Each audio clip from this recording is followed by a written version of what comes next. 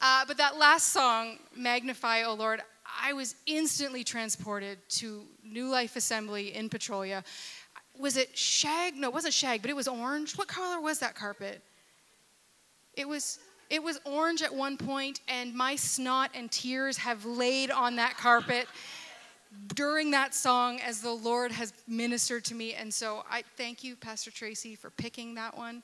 I do not identify as a millennial. I just would like to clear that up. I am a January baby. I identify as Gen X, and so this is where all of this comes home to me. I came to faith in Jesus in the early 90s, so this is all part of my coming to know Jesus. And I would say coming to faith in Jesus is perhaps one of the best times to grow up in church. Now, you're all going to say that about your own time, but I had the microphone. And so today, I declare that growing up in the church in the 90s was the best. And so we're not going to only talk about the 90s, but this morning, we're going to share what God has done for us in 2023. And then if we're able, we're going to tie it back into our growing up. And so I loved growing up in this time in the church. And for us in our church growing up, there was a deep emphasis on seeking the Holy Spirit. It was deeply ingrained in everything we did, in every service that we did. We were to seek the baptism of the Holy Spirit. We were to live hungry for the Holy Spirit. We were to rely on Him to shape every single day of our life. And that focus that I grew up in, it changed me for the rest of my life, and it has lived with me. I don't remember exactly when I experienced the baptism of the Holy Spirit, which is surprising because I remember so much of those years in absolute minute detail, but I cannot for the life of me remember when that happened, and I believe that's from the Lord. There must be something about that He has chosen it this way. But I do know for certain that it happened at either Braeside Camp or at what you guys now call Overflow. We called just youth convention. We called it youth convention. And I feel like it was probably at Braeside, but I can't say that for sure. Braeside Camp was one of my favorite weeks of the year. I had the privilege of going to youth camp as a teenager, and it just was the highlight, the pinnacle of my year. And if you don't know what I'm talking about, let me help you. Freedom in Christ Church is part of a fellowship of churches called the Pentecostal Assemblies of Canada. And within those fellowships, within the fellowship, we have different districts. We are part of the Western Ontario district. In that district, we have several camps. One of them being Braeside, which is located in Paris, Ontario. We went there this summer. You've probably heard us talk about it before. There are some of you, Pastor Ethan, that would argue it is not the best camp in the district. It has no lake. I'm not going to lie to you. You have to swim in a pool, but it is the best camp in the Western Ontario district because it is where I grew my legs. And look, my children are nodding. It is the best camp. They've never been to Lakeshore, and neither have I, or any of the other ones. It doesn't matter. Shh, it's not important. It is the best camp for me. If you've never experienced a youth camp, I am sorry for you. I know you still love Jesus deeply, but I am sorry for you. It's a time where you get to go to services that are geared just for you. The worship sounded a lot like what it did this morning, actually, a little bit louder. There is junk food for days. There are ridiculous activities. I remember a giant food fight where ketchup went up my nose and I couldn't eat it for like 2 years. There are friends, old and new, and there is time away to seek the Holy Spirit. Time away from your parents and the grown-ups that make you nervous, and you just get to go and experience Jesus where you're at the age you're at. And it's in those services and in the dinosaur Sunday evening services that used to exist that I learned what it was to seek the Holy Spirit and to experience Him in extraordinary ways. And I will say these weren't without growing pains and learning opportunities, but they taught me so much about what I know now about the Holy Spirit. I'm going to shout out to our youth leaders. I owe so much to those dedicated youth leaders that gave up a week of sleep in uncomfortable beds with no air conditioning, sweaty teenage bodies, all of the drama that comes with hundreds of teenagers all in one place. So those of you that are serving our youth now, it hasn't changed that much. There might be a little bit more air conditioning, but thank you for investing in the lives of our youth. What was important to me is important still today. And so Pastor Ethan and your team, all of you, thank you. I grew up at Braeside. Truly, my spiritual faith grew up at Braeside. And during the pandemic, we decided to return to Braeside. My we'd been here and there since I moved back to Ontario, but you couldn't go anywhere. I don't know if you remember that time. And there was no vacations to be had. And we realized that you could rent cottages at Braeside. And so we just said, let's just go for a week and let's just rent a cottage and just get away. They have a pool. It's outdoors. It's nice. And something happened. The Lord started a process in me, even back in the pandemic, of returning to something that was so important in my teenage years. I have deep nostalgia every time I set foot on those grounds because of what it did and what it still does to me today. It looks a little bit different. I can't stay crouched at the altar long without everything seizing up. Let's just be honest. But it's a haven for me. And this summer, this year, I felt a return to some of those things that I experienced as a youth. I want to seek the Holy Spirit more than anything else. I want to be filled with the Holy Spirit every single day of my life. I want to be hungry for the Holy Spirit every single day of my life. The exuberance of my youth was perhaps a bit much, I'm going to be honest. But I would rather live in that bit much than not hunger for him at all. And the Lord has done a work in my heart this year to remind me of that joy and exuberance of seeking the Holy Spirit. Ephesians 5:18 tells us to be filled with the Holy Spirit. It says, do not get drunk on wine, which leads to debauchery. Instead, be filled with the Holy Spirit. And that is what the Lord has done in my heart this year, to remind me to hunger for that filling. Whenever I talk about the Holy Spirit, I go back to Pastor Dell's course, Life in the Spirit. If you haven't done it yet, you absolutely should. It's excellent teaching on the Holy Spirit. And so these are the words that ring true to me on what this year was for me from Pastor Dell's book. Spirit-filled living is a daily choice. It requires full surrender to God and his purposes for you. You must develop a hunger and thirst to experience all that God has for you, and he will respond to you with abundance. Stay overwhelmed with your need to be filled with the Spirit to impact your world for Christ by your words and character. Learn to regularly pray the simple prayer to God. I empty myself of me. Lord, fill me up with you. And let God impact your life every day. Be filled with the Spirit. It's appropriate that it's Pastor Dell's words that come to mind because he was my pastor. If you didn't know this, he was my pastor growing up. And if I were to sum up this year for me and what I hope to continue into 24, it is aptly said, I want to stay overwhelmed with my need to be filled with the Spirit to impact my world for Christ by my words and character. I want to be led by the Spirit like Romans 8:14 says. I want to pray by the Spirit as Romans 8:26 says. I want to live in step with the Spirit as we're instructed in Galatians 5:25. And I want to experience the outpouring of the Holy Spirit like they did in Acts every single day.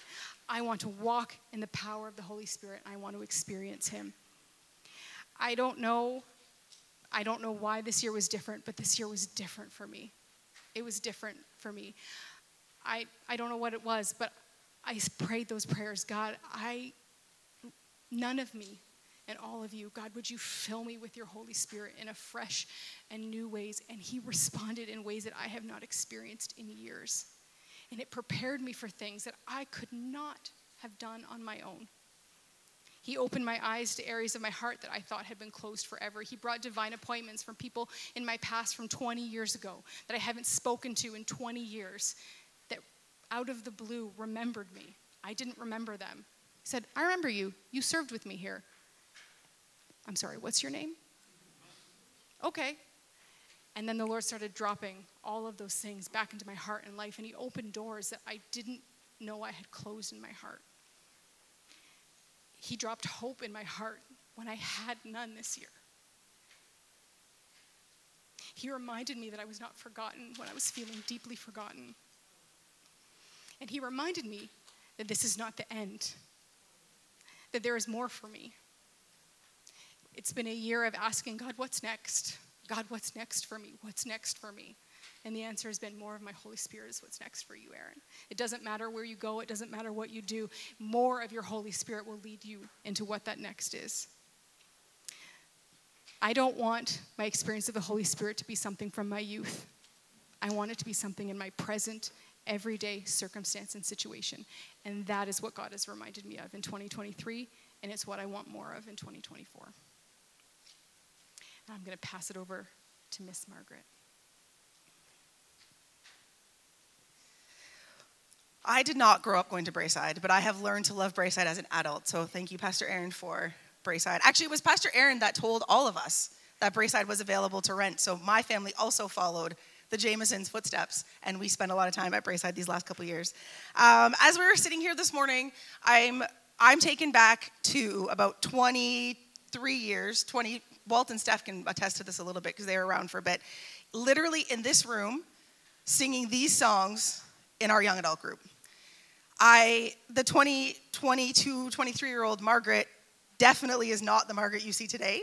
I was going to go and work at McDonald's. I was climbing my way up the corporate ladder. They were grooming me to be like a big important person at McDonald's, eventually to be working in Toronto at the head office.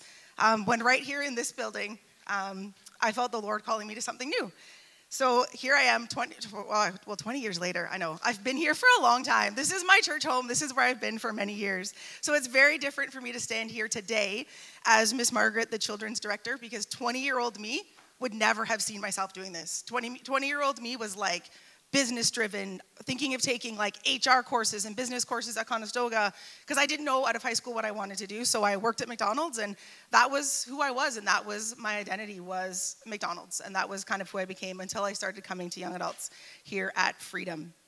I really tried to like tie more of my young adult years in, and I spent hours at my computer and asking the Lord, what am I supposed to share? And he was so what I'm sharing with you is, I got the assignment, but it's more about this year. But I can look back and see what 20-year-old me was like versus now. So that's my tie-in, okay? We've all got that? Okay. So this past year has been, I've got the Kleenex because I know I'm not going to get through this. It's been a challenging and exciting year at the same time. I've made some pretty big decisions that are going to change my life in a big way. And there's been a lot of lasts. Sorry, I'm shaking. Christmas was tough, I'm not going to lie. I was struggling to hold it together as I am now, knowing that it's probably my last Christmas here for a few years at least. Okay. I have decided to take the big step to become a global worker, and I'm going to move to Guatemala. Many of you know that. We've talked a little bit about it. It's been a big part of who I have been this last year. It wasn't something that I decided to do on a whim. It was a long process. It took about 8 years. If you know me, everything takes about 7 or 8 years. That's how I roll. And I did not go it alone. I did not have to trust in myself because I knew that I could trust in God and the plans that he has for my life. This year, I have had to learn to lean on God and trust him in ways that I have never had to before. There's so many unknowns for me as I continue to fundraise and complete all my training so that I can take that big step and actually move to Guatemala. But the one thing that I have known the whole time is that I can trust God to be with me through the whole process. Proverbs 3, verse 5 and 6, we actually already heard it today, has been a big verse for me this year. I have it on a sticky note. I have it highlighted in my Bible. It's been a verse that literally has come up in random places, devotionals, random Facebook posts. It just kind of has shown up everywhere for me this whole year. And it is trust in the Lord with all your heart and do not lean on your own understanding. In all your ways, acknowledge him and he will make your path straight. For me, the future still feels a bit uncertain, and I have lots of details that I could spend my time worrying about, but I don't, because I know that God already has a plan, and I can be assured that his plan is always going to be the best one for me. I'm so thankful that God never asks us to figure it out alone on our own. He just asks us to trust, to recognize his leadership and his sovereignty in our lives. And he promises to make our pathways straight. We may not always see what's ahead, but God does. I have learned over and over this year that there's a great power in trusting him. It clears the way for my security to be blessed solely on him, not on my own circumstances or on other people. Or on my own way of thinking. God has been faithful to lead us, and he sees the big picture. He brings clarity and light through the foggy times and through all the worries and all the cares. He knows what's around the corner when we can't fully see it. His timing is perfect, even when we might start to feel like we are floundering or we're waiting and we don't know what's next. We have not been forgotten. No matter how we feel or what our current situation may be, we can be confident that God's presence will go before us, paving out our pathways, guiding and guarding our steps. And I have learned that I need to keep choosing to trust God and to let go of worry and to turn to him.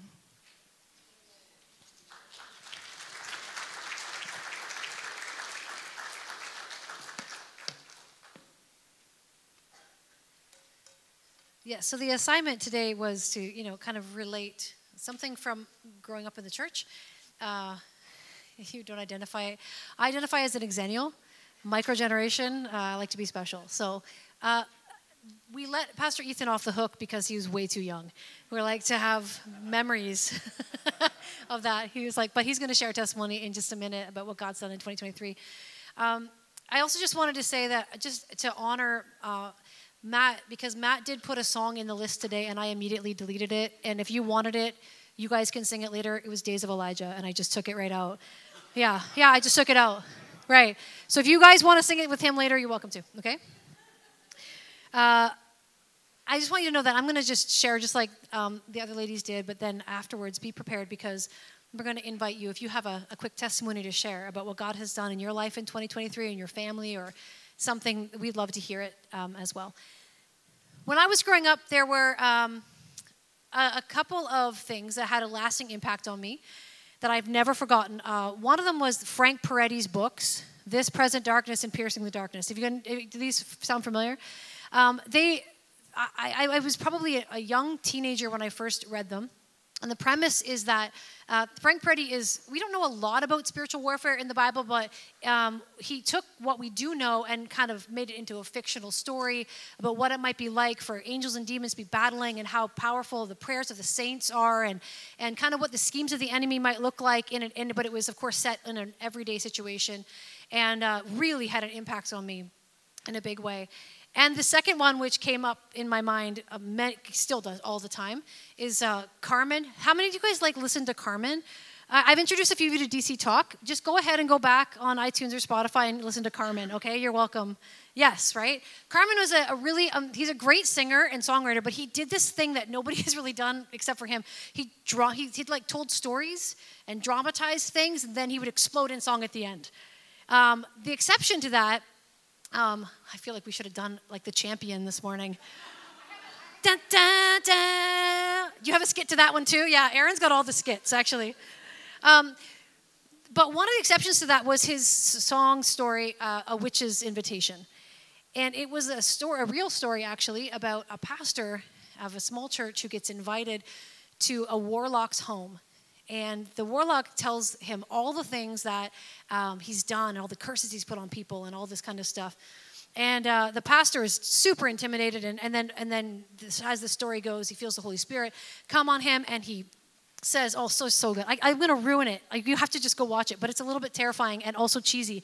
It's hard. It was the 90s, I think, or the 80s. And so what happens is this pastor basically, as the Holy Spirit empowers him, stands up and says,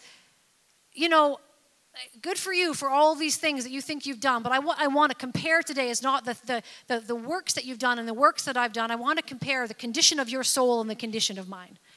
Because at the end of your life, those demons that you have been serving and that you think are serving you are going to call you to account, and they have I was a 13-year-old. It was very terrifying. But then he says, but I tell you, if they come for me, I'll tell you that I know beyond a shadow of a doubt, well, I will say that I am bought with the blood of Jesus. So let me, and then it was go! And there was boom, and it was whatever. So good, right? Where's the clip? I didn't want to scare the children.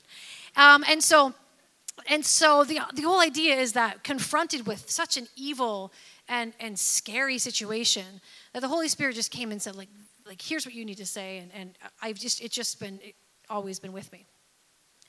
And of course, these things happened, these books and this song, slightly after the heyday of Heaven's Gates and Hell's Flames, which I grew up seeing many, many, many times. So needless to say, from a very young age, I was taught that angels and demons are very real. And if I was going to put a little more adult language to it, I would say that spiritual warfare is a constant reality. And I've known this for a very long time. And I distinctly remember having two very different but equal effects on me, this reality. First, it terrified me. It absolutely terrified me to think about the witch's invitation and to think about that. I never, ever wanted to come into contact with that kind of evil. I didn't want to ever think about it. I didn't ever want to have to face it in my lifetime. And secondly, even as a young teenager, I was totally inspired at the same time by the power of Jesus, and to know that I was safe with him no matter what I faced in my life. And that cycle was really real. I was afraid. I was like, oh, that's terrifying. And then I remembered, I don't have to be afraid because I know Jesus and all of these things. This was a very big reality for me. As I got older, I started to realize that I likely wasn't going to get my own witch's invitation, but I did know something about the battle between spiritual forces of darkness and the kingdom of light. Because the battle really is real. And it usually is disguised, that's not quite so overt as we heard in the Carmen song, but disguises itself as sinful thoughts that become behaviors, that become habits. The spiritual battle looks like plaguing anxieties sometimes. The spiritual battle looks like insecurities or broken and frustrated relationships. In 2 Corinthians 10, 3-5, it says, "For though we live in the world, we do not wage war as the world does. The weapons we fight with are not the weapons of the world. On the contrary, they have divine power to demolish strongholds. We demolish arguments and every pretension that sets itself up against the knowledge of God, and we take captive every thought to make it obedient to Christ." So I learned all of these things about spiritual warfare growing up, but I also learned this scripture from my pastor and my dad and my mom. My pastor was my dad also, by the way. That the battle is in my mind and that battle is in my spirit. And according to Ephesians 6, that battle is not against other people. It's not against whatever I think is going on in the world, but it is against the enemy of my soul. Ephesians 6, 10-13, it says, "Finally, be strong in the Lord and his mighty power. Put on the full armor of God so you can take your stand against the devil's schemes. For our struggle is not against flesh and blood, but against the rulers, against the authorities, against the powers of this dark world, and against the spiritual forces of evil in the heavenly realms." Like, that's pretty clear. "Therefore, put on the full armor of God so that when the day of evil comes, you may be able to take your stand, and after you have done everything, to stand." If I ever did have a supernatural experience, like in one of those Frank Peretti books that I read, I realized the older I get now that I already have everything I need to be able to fight and to win whatever spiritual battle comes my way. What I need to do is to stay close to Jesus because he's the one who has absolutely everything that I need. I experienced this in the last year or so like never before in my life. I had some very, very deep needs, and I realized that I was totally helpless to fill those needs on my own. I had to trust God to meet me. I had to trust God to work on my behalf and not try to fix it and control it myself. I had to let him work in his time. And maybe you're better at this than me, but I am not super patient. But to trust that he was working and to trust that he had the right timing for me. I was blessed with some prophetic words given to me in that time from a couple of people who would just kept unexpectedly, but was the right word in the right season. And all of that reminded me of the reality of the fight that I was in. It was against an enemy who wanted to destroy me. He wants to destroy everything around me. He wants to destroy our church. He wants to destroy my marriage. He wants to destroy my kids. All of it. He hates us. Ta-da! He hates us. That's cool. We win, okay? That's kind of what I learned this year. And it maybe sounds scary if you're like, whoa, I didn't come for this. Like, this is kind of weird with all the spiritual warfare talk. It might sound scary to you, but I got to tell you, the more I realized the spiritual battle, the more I realized these scriptures were true, the less scary it became. It's not scary. It was freeing. It was freeing for me. I was released to pray like never before. I have released to contend for my own life in the spirit, for my family, and for our church in a new way. Sometimes I could just boldly ask Jesus for something specific that I needed. Sometimes I just cried and prayed for strength for the day and bright hope for tomorrow. Sometimes, actually a lot of times, most times I prayed in tongues, that spiritual language. Talk about being filled with the Holy Spirit, as Pastor Aaron was talking about earlier. Because I needed to wrestle through some things that I did not have words for. And I needed that prayer language. And Romans 8:26 reminds us that the Spirit helps us in our weakness. When we do not know what to pray, the Spirit himself intercedes for us through wordless groans. I'm so encouraged by that. So perhaps that sounds a little bit dramatic. It's not my intention.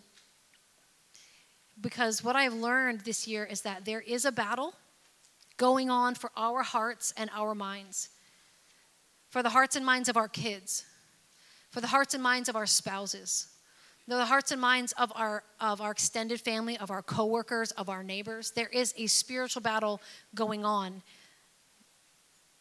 Whether I recognize it or not, it's happening. So when I do recognize it, what I get to do is I get to engage in it. I get to realize that the victory is already won in Jesus. When I ignore it or I pretend like it's not there, I find myself weak and tired and frustrated and unable to get my thoughts and my habits in order. That when I see him and when I see the battle and I recognize the spiritual realm for what it is, I can see Jesus as the victorious one over all of that. So my encouragement to you today is, as you grow in your faith, wherever you are in that journey, I want to encourage you to keep this reality in mind. It will drive you to prayer. It will give you insight into your own thoughts and emotions. It will allow you to go deeper in your relationship with Jesus. Why? Because as you are driven to your knees, as you are driven to him, as you recognize where the battle really is and you're not fighting with the person beside you or across the table or on the other side of the office or whoever it is, when you realize where the battle really is, mostly in your own heart and mind, you realize that Jesus is going to prove himself to you over and over and over and over again. That he will never leave you or forsake you. That's been said. He will never forget you.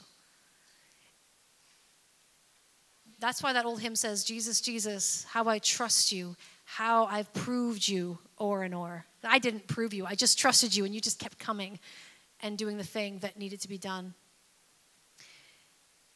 So I want to encourage you today, if you've never thought about the spiritual battle for your life, for your mind, for your heart, for what's going on around you, I want to encourage you to go to some of these scriptures and say to yourself, what is it that I'm choosing not to see or I haven't understood or whatever that I need to say?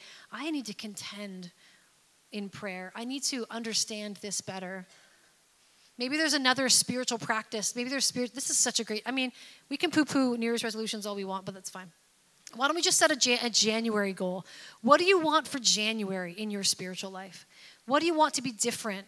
Maybe like Pastor Aaron was saying, maybe you want to invite the Holy Spirit to speak in new ways to you. Maybe you want to implement a different kind of prayer rhythm or pattern. Maybe you've just been distant and so many things have gotten in the way and it's time for you to re-engage in your spiritual life.